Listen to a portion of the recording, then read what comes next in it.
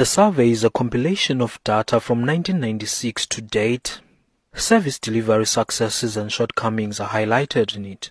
Among noted successes are improved access to basic services such as water, electricity and housing. Between 2001 and 2011, the rate of people who reside in formal dwellings has improved from 51.5% to 63.2%.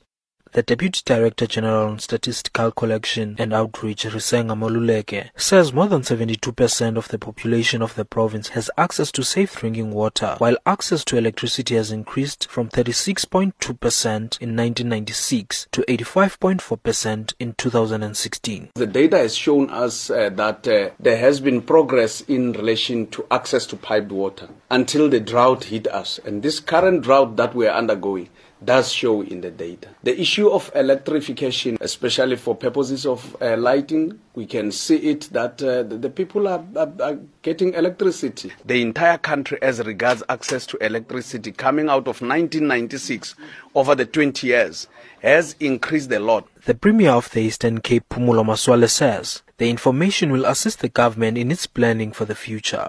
The report itself is gratifying in the sense that it does attest to the steady progress that is being made in a number of areas that are important for the well-being of our communities. Also, it does point to some areas that require the sharpening of policy, the review of policies insofar as the impact thereof. This, from a planning point of view, is a very useful instrument. The poverty headcount in the Eastern Cape has decreased from 14.4% in 2011 to 12.7% in 2016.